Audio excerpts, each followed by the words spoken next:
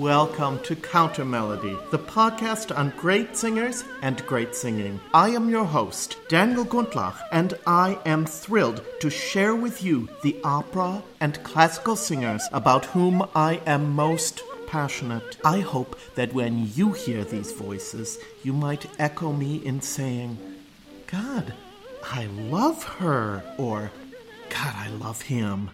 Now, without any further ado, I bring you this week's episode.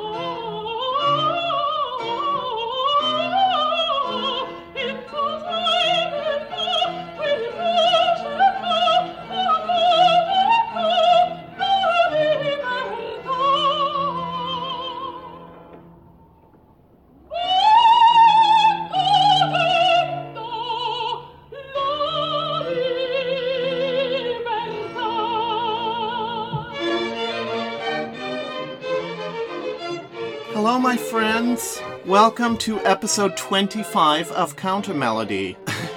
This might shock you all, but I have gone back into the closet just to record these introductions to the numbers that I'm going to play for you today. As I promised you, we are doing part 2 of Mirella Freni this week. Thanks to my friend Tim, with whom I am staying. He helped me come up with this title, Freni on the Fringe. Now, Mirella Freni never did anything crazy like Hildegard Behrens and sang Luciano Berio or anything like that. No, but I'm going to present her in repertoire that might have been considered uncharacteristic. Let's just put it that way, okay? So what you just heard, apart from the barking of Sydney, my canine hostess here in Hawaii, she gets very excited by things, and so you may be hearing her from time to time during the course of this episode. That was Freni singing Vago Dendo from a 1962 La Scala production of Xerxes, or Circe. I'm going to play one more thing from Circe for you, and that is an aria called Nemen con l'ombra d'infedeltà, again sung by the character Romilda. This one is a much less perky aria, but it's very plangent in the most beautiful Handel sense.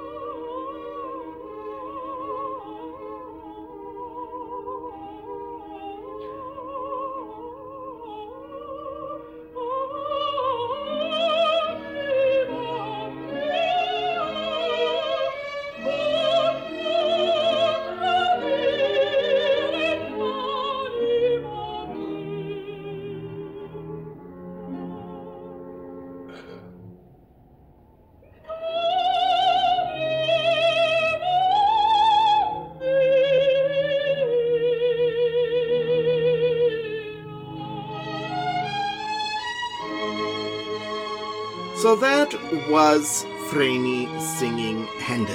Perhaps she's rather removed from the historically informed performance practice of today, but I much prefer what Vreni was doing. I find her performance full of charm and expressivity.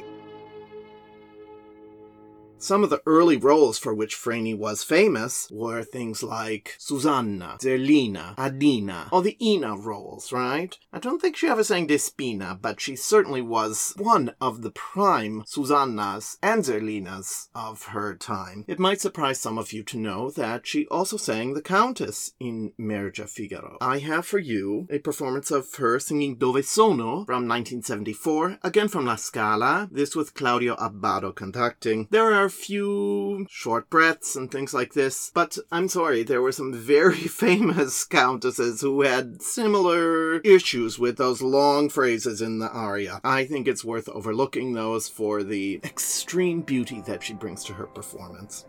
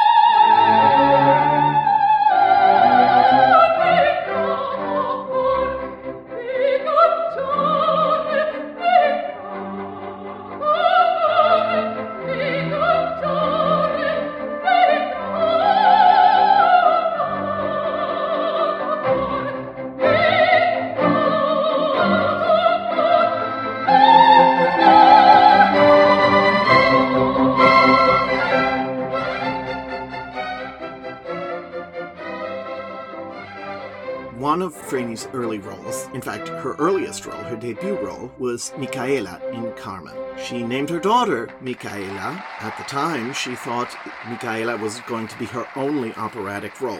Thank goodness for all of us, she thought twice about that, and resumed her operatic career after Micaela, her daughter, was born. She's very famous for her Gounod roles in particular. Her Juliette, which she did at the Met opposite Franco Corelli, was sublime. I heard her do it many years later in Chicago opposite Alfredo Kraus. That performance can be found on YouTube. I was not able to download it, however. Otherwise, I would play it for you. It is as exquisite as I remembered it back in the day. Neither of them were particularly close to their teenage years at that point, but man, did they create a beautiful illusion of youthfulness. I'll put a link to the YouTube clip on the show notes page.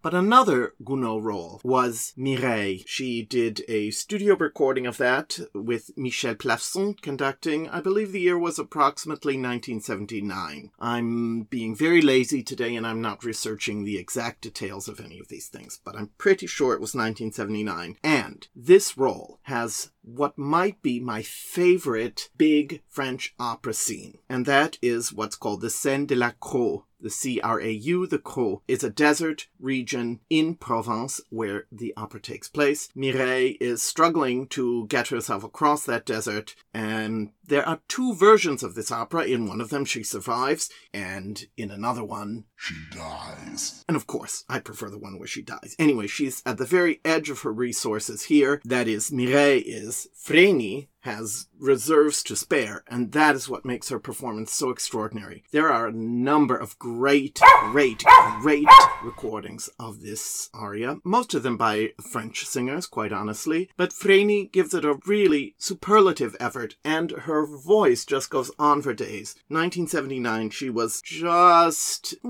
was still in her prime in the late 70s, and it even extended into the 80s, I'd say. Here's the Scène de la Crau from Mireille. Voici la vaste plaine. Voici la vaste plaine et le désert de fer. Et là, fête et Mireille accomplissent sa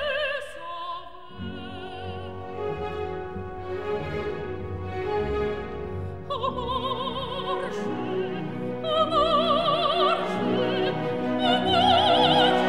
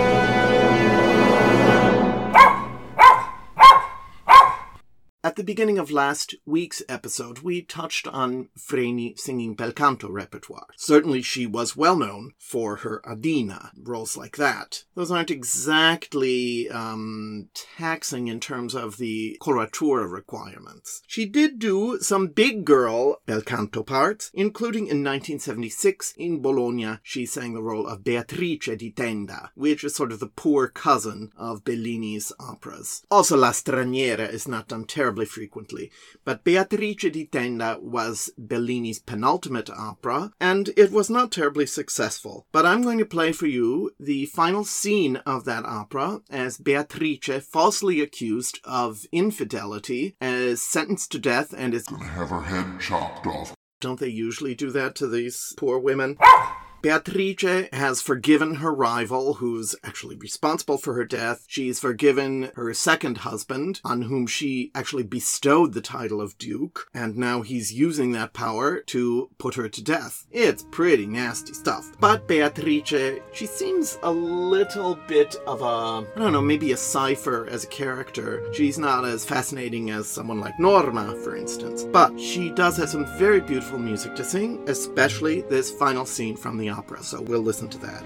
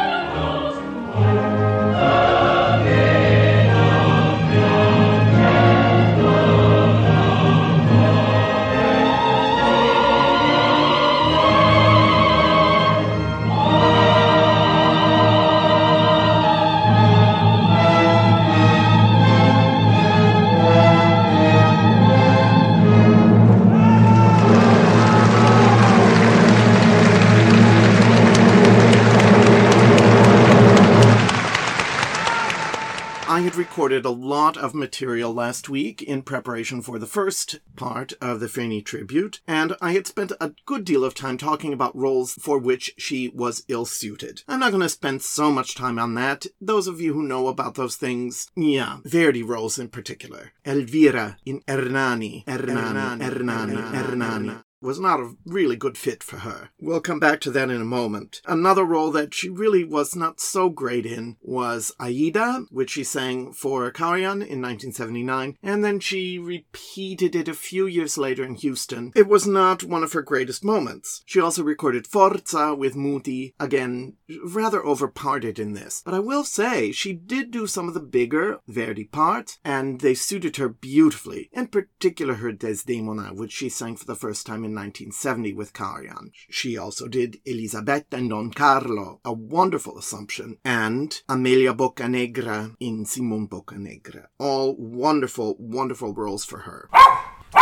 Now, one thing that I discovered, and it was really kind of freaky to me, I don't know where this is from, it's just with piano, there are a few musical gaffes, but it's a performance of her singing the Bolero, of all things, from Vespri. As we heard in the Beatrice di Tenda and in the Puritani last week, she really was capable of singing coloratura quite beautifully. We also heard that in the Va Godendo, which opened the episode. Apart from a few musical gaffes, she sings the hell out of this thing.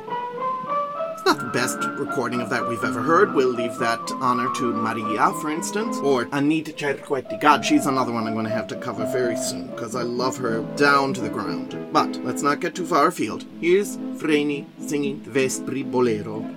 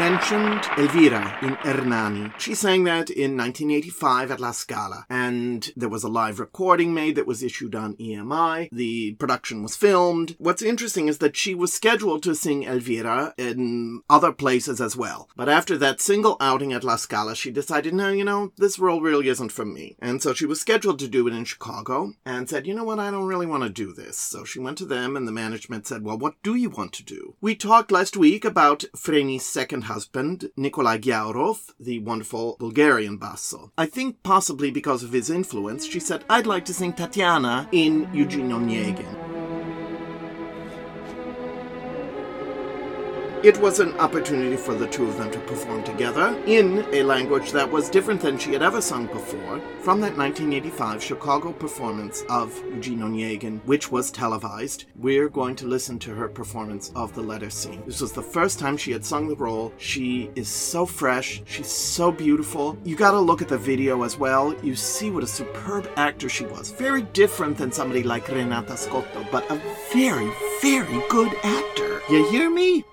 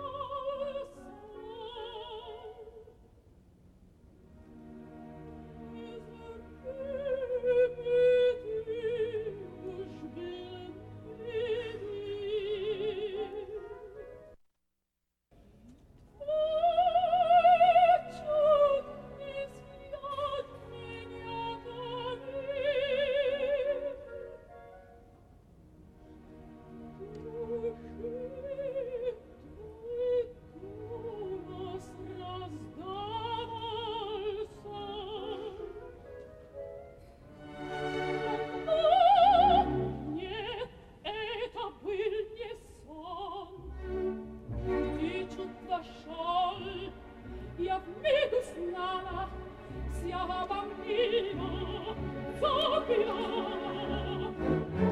If sia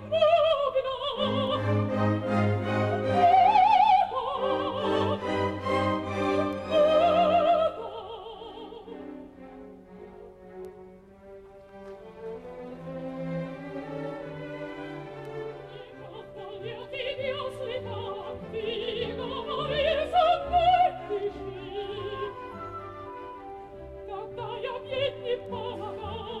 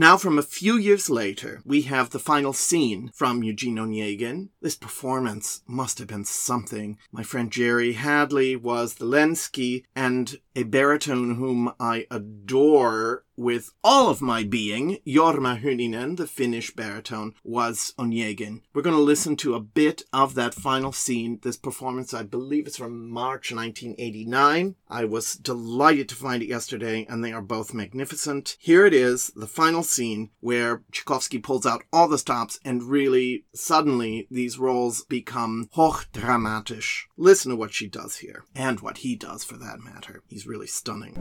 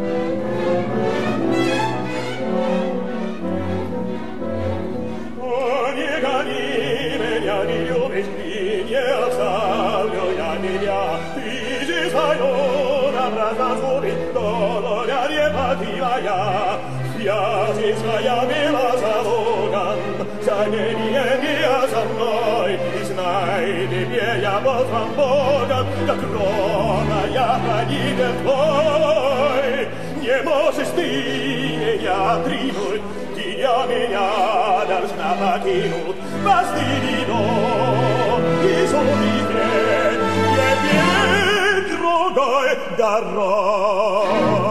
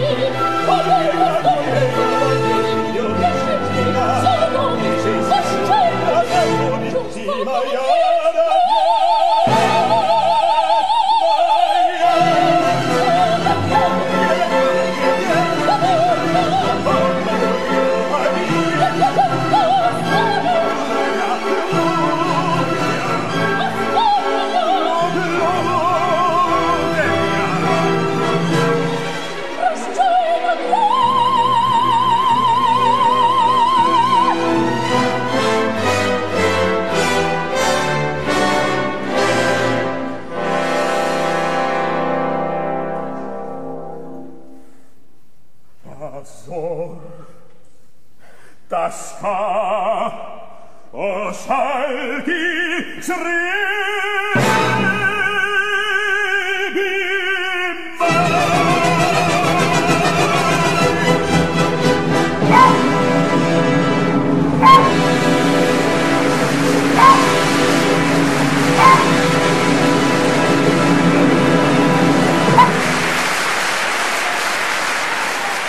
I used the word hochdramatisch before. You think of Mirella Freni, you don't really think of German repertoire. But do I have a wonderful surprise for you. I made reference to this last week. In 1973, she sang a performance of Richard Strauss's Vier letzte Lieder. That's right, folks, the 4 last songs. I find it a really stunning performance on many levels. Now, in other ways, it's not completely under her skin, but it's so wonderful to hear a voice of this creaminess taking on these songs. I love the 4 last songs almost as much as I love my life. I just cannot live without these songs, and I find it often really interesting to hear singers that one wouldn't necessarily associate with Richard Strauss singing this music. There's a wonderful recording, for instance, of Sylvia Schasch. Now, if I have my way, we'll be paying tribute to Sylvia Schasch in the very near future. But right now, let's listen to Mirella Freni with Václav Smetacek conducting in Beim Schlafengehen from the 4 last songs.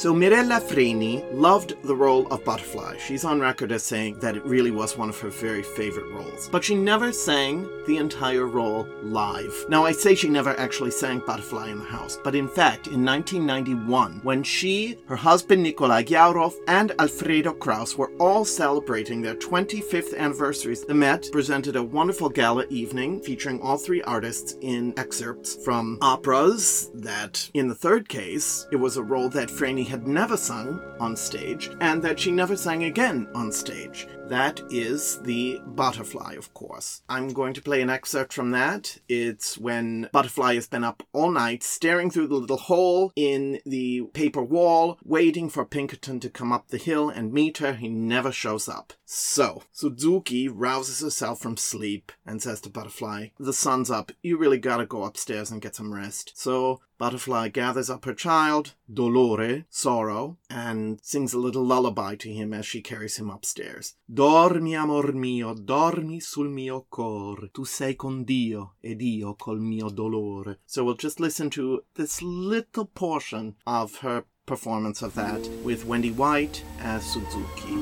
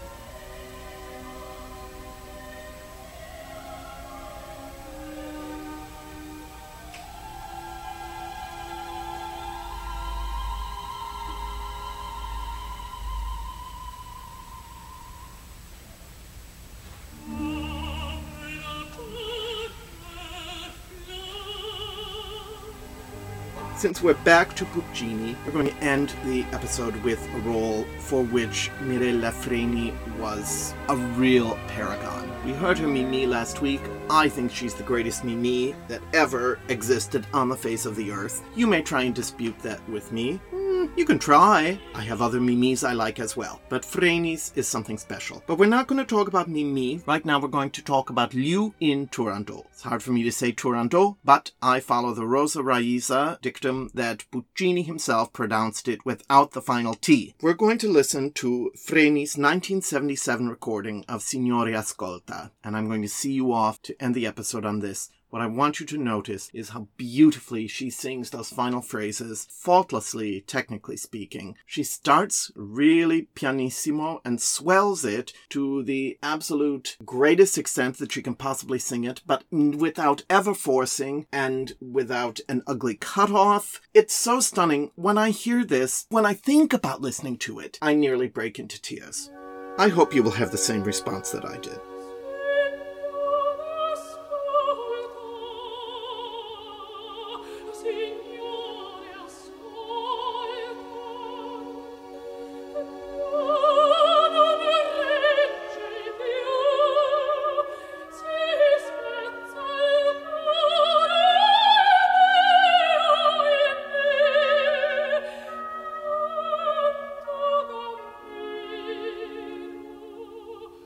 Oh,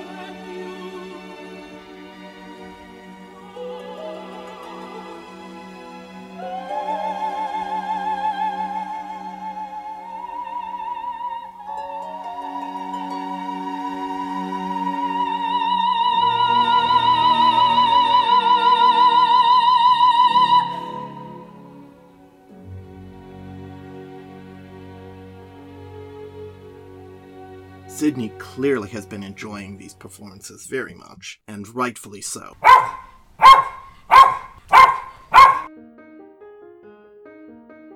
This closet doesn't have a light in it, and it's getting very close and really hot. Because I'm on vacation, and I'm kind of in vacation mode, next week I'm undecided what I'm going to offer you. I may just take some of my very favorite sopranos and put a few of their best tracks together and just let you bathe in the beauty. I think that'll be a nice idea. So that's what I'm planning on doing next week. I think it's going to have to wait, but I have a special Hawaiian treat for you. An historic native Hawaiian tenor who is so magnificent. When I discovered him, I just about flipped my lid, and it was just this past week that I did. Thanks again to Mr. Timothy Carney, who introduced me to him, so I'm very grateful to him. His name is Tandy McKenzie, and I have found a record on the island of him singing some opera. The only stuff I've been able to find online is him singing Hawaiian songs, and a very interesting Rudolf Frimmel operetta in which he created a role. But I want to play some opera with him as well. You will be hearing him in 2 weeks. And then, of course, it will already be time for the April Fool's episode, which I'm so excited about and which is gonna knock you people on your collective ears. Just believe me. You guys have all of my gratitude for the enthusiasm that you have shown me. I love doing these podcasts. It brings me more joy than almost anything in my life right now. I love reaching out to you, and I ask that in return that you help me get the word out. Okay? I really, really, really need your help in that regard. I'm trying to figure out how to get more people to listen to the podcast, but certainly you can all do me a huge favor and pass on the news to your friends if you haven't already done so. Thank you.